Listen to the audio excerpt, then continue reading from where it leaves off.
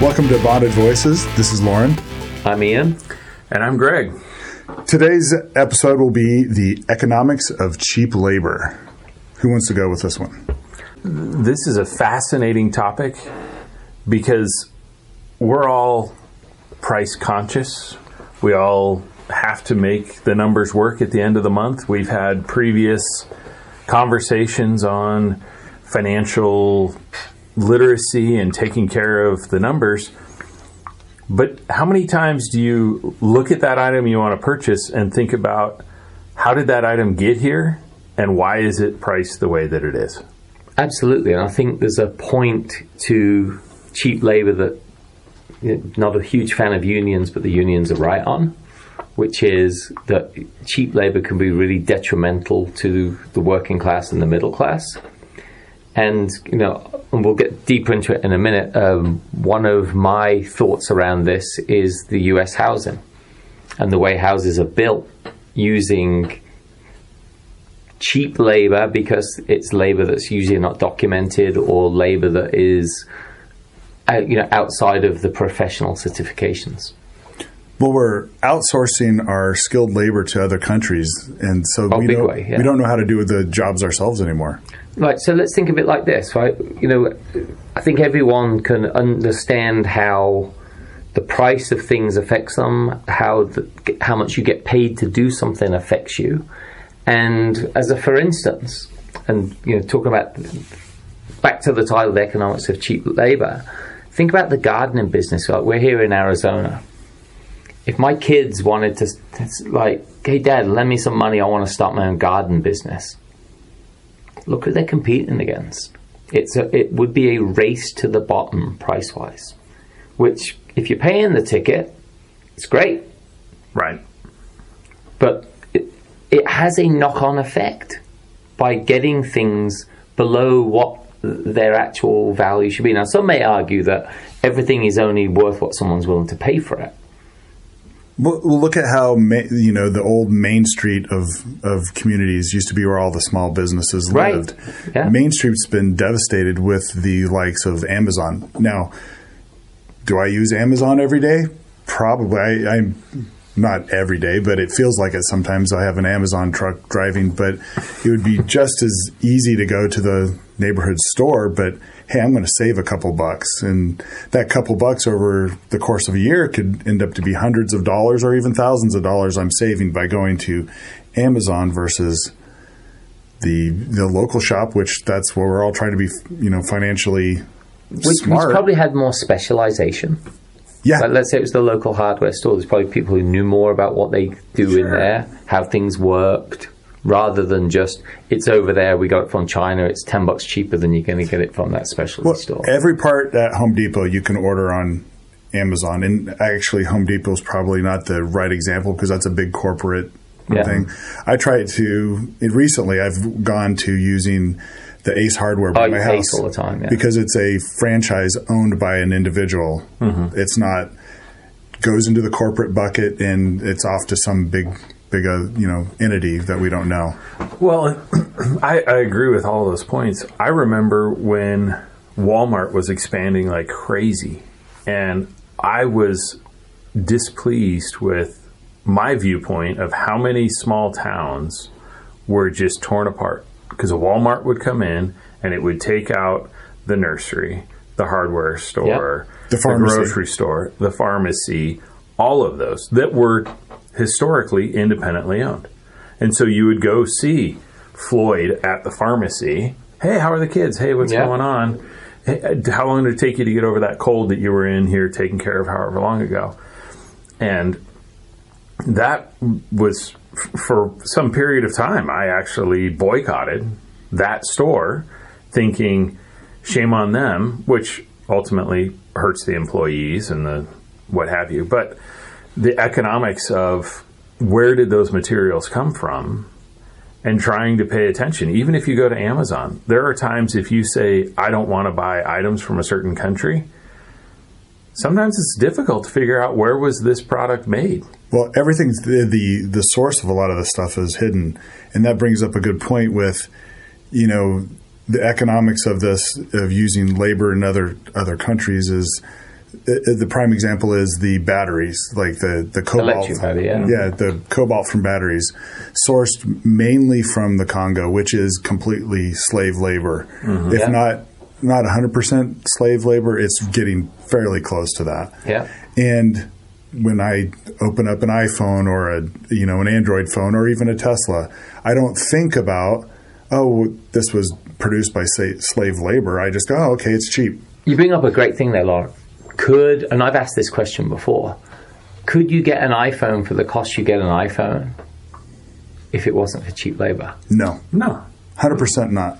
Right, so in a lot of ways, and we're all complicit in this, right? We're willing to turn a blind eye to suffering to get products we like at a discounted price. What was the old thing a few years ago where it was Nike was caught with slave absolutely. labor, right? The in Uyghurs. China. Yeah. The Uyghurs in China. But didn't slow their sales down because everyone wants that fashion of the shoes. Right. And then, I told my kids about it, and they're like, oh, I think everyone does it. No, they don't. Well, it's almost like that NIMBY, not in my backyard, where Right. people want, you mentioned housing earlier. Well, people want, we should take care of the homeless issue as long as it's not in my backyard. Right. I don't want that encampment built at my park. But the quality of homes that are being built, what's interesting is you think about, you mentioned Home Depot, and you go to Home Depot, and I can remember going to any type of hardware store when I was younger. I would go with my father. Hey, what are you working on? Oh, yeah. Oh, can I get some pointers on what fasteners would you recommend? What Right. have you? I'm not sure that same level of experience exists. And so there is a shortage in the construction trades industry. And I'm not saying that it's due to a lack of knowledge of the use of the products, where someone at Ace tends to have, and this is not a paid endorsement for anybody, but at the smaller hardware stores, they tend to have a deeper understanding. They might live in the same neighborhood. Oh, yeah, I know that floor plan. Or I know, oh, it's a slump block home. This is the fastener you want to use for that. So, sure, I can buy a cheaper fastener on Amazon, but it might not even be the right one. So Greg, think of the around again back to the title, the economics of cheap labor. We start in Arizona going back 25 years, where they're starting to grow the city. The city would not have grown as fast as it did if it wasn't for utilizing, and again, everyone knows we have maybe 25, 30 million undocumented or illegal aliens in this country. They're building homes. They're great. A lot of them are great people. They do amazing work. They work really hard. Sure. There's not a roofer you can go by at the moment that's not from south of the border. You just can't find one, right? They're working in 120 degrees. They're incredible people that they'll actually do that. But they've displaced the roofer who said, I'll do it for $10,000. Now we got these guys to do it for $5,000. So now he's out of a job. You get the same carpenter who's like, it's going to cost you 25 grand for the cabinets. He's going to do it for 15. And it's great for the homeowner because now they've lowered their cost of all their things. But is the money, one, staying in the country? Because we know it's not, because it's being Western Union out of the country. And also, a tax is being paid, most of the time not. And then you've got that person who paid to go through trade school or paid to build their own business, who are being put out of business because of the economics of cheap labor. And you scale that, Right. and you get the housing crisis we've got at the moment, and the housing crisis we had in the mid-2000s, because they would never have built at the rate they did, which would never have driven the price up as fast as they did, because the cost to build would have been so much more that you could never have done the home improvements and the tear down, build up for the price you could. And it was a snowball effect. That's at the same time it's making flippers rich and people are doing that, but all the ancillary workers, like Lauren, you brought up about Walmart coming in and blowing out all these different businesses. This has the same effect. It blows out so many businesses in its way. by offering one guy who's contracting all these low-paid workers who are either paid off the books or paid very cheap for what they do, compared to what a normal guy. We had this amazing guy who was one of our gardeners. I asked him, I said, "You're legal?" He wouldn't answer. I think he was. And then when we had a flood in the house, a pipe burst, he came and did the most incredible drywall. And I said to him, "Why the hell are you doing gardens? Like, this is amazing." He says, "I'm illegal." And I'm like, "Still, you're doing this." Sure. But he was incredible. He's like, you couldn't see the seams at all. He was that good. So these guys are really skilled, but they're not being paid what they should be for these jobs. What's funny is, how does this impact, so the people that would normally be doing these jobs, say, and getting paid the going rate, they now have to get another job. So they get the job at McDonald's and they can't raise a family. So then they have to everyone's clamoring to, let's raise the minimum wage. Well, if they're allowed to do their skilled labor that they were qualified to do, maybe we wouldn't need to. You wouldn't, exactly. Well, I think there's a couple of factors in this, and Mike Rowe, I think, sheds a lot of light on some things that we went through a period of time where it was looked down upon if your son or daughter after high school was going to go into the trades. Right. Oh, geez. Oh, not so smart, are they? Right. And so, as a society, when you have that working one direction, and then you have an influx of individuals, legal or not, that are willing to do anything to be able to provide for their families, wherever their families may reside, right, that it created a situation where you're going to have a significant difference. And I think it really brings up a fascinating point of why we as a nation for a period of time look down on the trades. When you look at right now, if someone goes from high school into trade school, let's say they go work as a carpenter and start framing homes, and you look over the span of their career versus someone that's going to go to, let's say, all the way through medical school, and by the time they're burdened with all the student loans, as long as they have to repay them, that you start to run the math and the calculation over the long run, it's pretty fascinating. Yeah.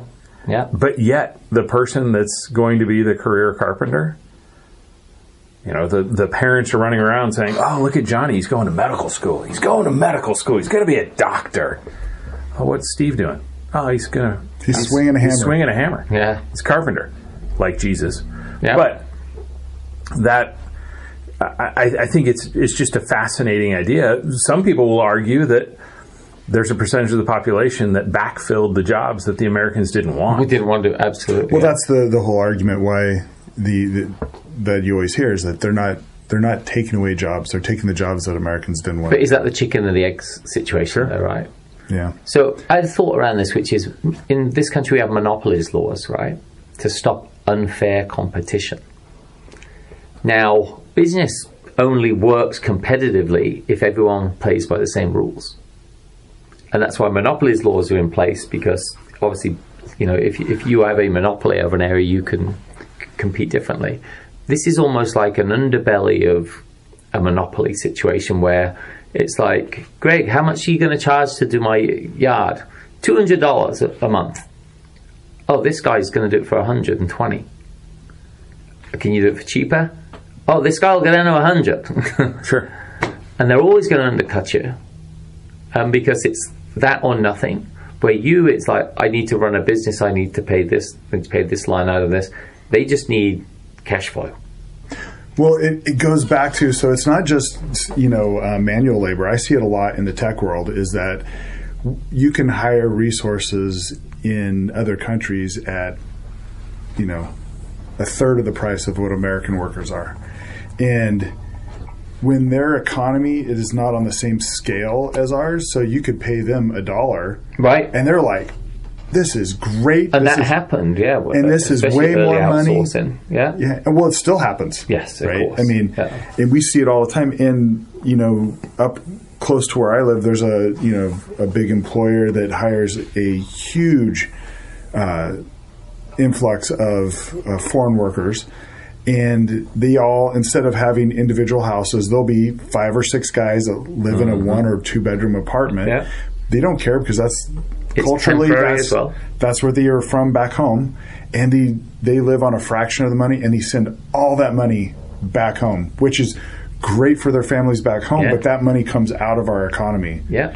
and it's no longer going to the shops in the neighborhood. It's going back home, which great for them to support their families back at home. Love that aspect of it.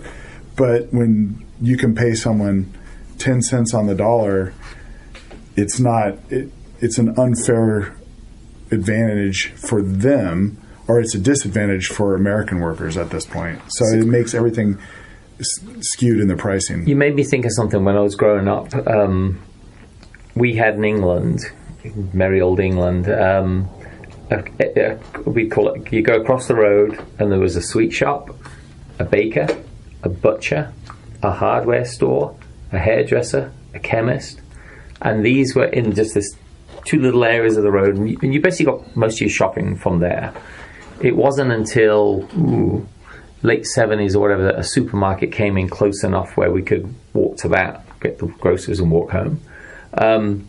But then, as the bigger stores came, all of those little independent stores just were put out of business. Because people are like, why am I buying bread from you for £3 when I can go and get it for £1 up at the supermarket? And I can get all my other things at the same time. And it put every one of those shops out of business. Yeah. Even the hairdressers, because in our stores, they had a salon in there as well. Yeah, there's some of the Walmarts here in town. You can see that. Right. They'll have everything from an optometrist, pharmacy, and it's banks. Yeah. They have everything right there. Yeah. Hairdressers. It's there's a lot of information in there to unpack. So the idea of now I'm going to pay £1 for a loaf of bread versus £3. What is the process that supermarket goes through to bring that bread to market? And is it baked with the same level of ingredients? Because now it's negotiated on a national level through some big organization that now they're able to get a better deal. Because they're buying in bulk, buying at scale, right? So then there's the pressure from the retailer to say, hey, Ian, you grow wheat. I'll buy your wheat for X dollars per bushel. Hey, Lauren, I can get it from him for this. Can I get it for less for you? So now you guys are competing against each other. Absolutely, because you want the contract with me. And some of those big retailers that we've talked about pinch every single penny, and there's even product lines that are different to be sold through that retailer. Yeah. Now, we've got to be careful here, right? Because I'm a huge believer in capitalism. Sure. Right, and this can sound like we're advocating a little bit for some kind of socialist, he controls the means of production sort of thing. Sure. And it isn't at all, but it's capitalism only works if everyone has the same rules in the same industries. Sure. Now, car industry can be different from a bakery, right? But you think about it in the way of, let's say, even like meat. Mm-hmm. If one person's like, oh, we're feeding our cows whatever they'll eat. Shh, don't look, don't ask. We'll just feed them. Like, pump them up, take them to slaughter. And the other guy's got, like, we raise grass-fed, they're out in pastures. We give them massages every right. day. And if it's not disclosed the difference, you'd think it's an apples for apples comparison. Sure. And then if there's different regulations on the way meat can be handled, how long it can be stored for, how long it gets to market, the sell-by dates, or if all those things aren't equal, and even to the point of in one slaughterhouse you've got people being paid $50 an hour. Other slaughterhouse you've got minimum wage workers paying $15 an hour. Well, I mean that goes even further than that. We import a lot of meat that's already been packaged. Absolutely, yeah. Right? Yeah. So if you're going to a country, getting your meat from, let's say, China or Brazil, and they have a factory that's paying people $1 a day, not an hour, just a day, how does someone compete with that? So that's where when economies have different moral values, so that have the slavery, or we don't care about the workers. It's more about our country instead mentality, like the Chinas of the world. But isn't that, Lauren, where the government's first job is to protect the borders of the United States from everything domestic and foreign, right? Mm-hmm. But isn't it also to protect goods? Well, there should be so that's the whole trade deficit and trade, making sure that there's a balance of trade. Yeah. Tariffs. People like, oh, well, I don't want to pay, I want this iPhone, but I don't want to pay $1,000 tariff on an iPhone. So now I'm paying $2,000 for an iPhone, which technically that's what they should be paying for an iPhone. But because it's, being made in China, and, then we get, where we're at, we have the Taiwanese semiconductors being right. That big factory. Well, they're making the components here, but they're getting shipped back to Taiwan to be reassembled. So they can say that they're made or manufactured or whatever. So depending on how much is either assembled or whatever. So they're trying to skirt the laws instead of just saying, okay, you know what?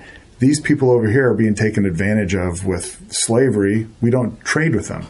I don't care if it's cheaper. We just have to put a stake in the ground. So last topic on this is steel, right? I remember growing up as a kid, our knives were sharp. Our knives were Sheffield steel. And over here it's probably Pittsburgh steel, right? They made some of the best metal. It was pure, it was hard. A friend of mine even said the other day, if you ever go to a garage sale and see someone selling old drill bits, buy them. He said, because the old ones will go through anything. Yeah. You buy a new one, it's like, gone. Yeah. He said it's crap because it isn't tempered properly, it isn't very well made. So the economics of, like you were just saying, importing crap from overseas, you can now, you're only paying, $10 for a drill bit instead of $20 for a drill bit, but it doesn't last. You're not supporting your own economy. You're not maintaining standards and things like that. So, how many of us have bought a cheap TV in the last few years? It's I'll buy this TV because it's cheap. It's you can get a 60-inch TV or 80-inch TV for $600 or $700 nowadays. It's like, well, and on the absolutely, it's disposable. Yeah. Look at what's gone on with home appliances. Don't get me How started. long washing machines last? Microwaves, dishwashers, all of that. Refrigerators used to last. They would be handed down. right. Absolutely. But to your point, Ian, on drill bits matter for someone that's actually going to use them. But if we're in the disposable society that we live in, I finished the project, I threw away the tools. That's pretty where it's going. Yeah, I didn't want to store them, I just don't wait. And so, what are our takeaways here?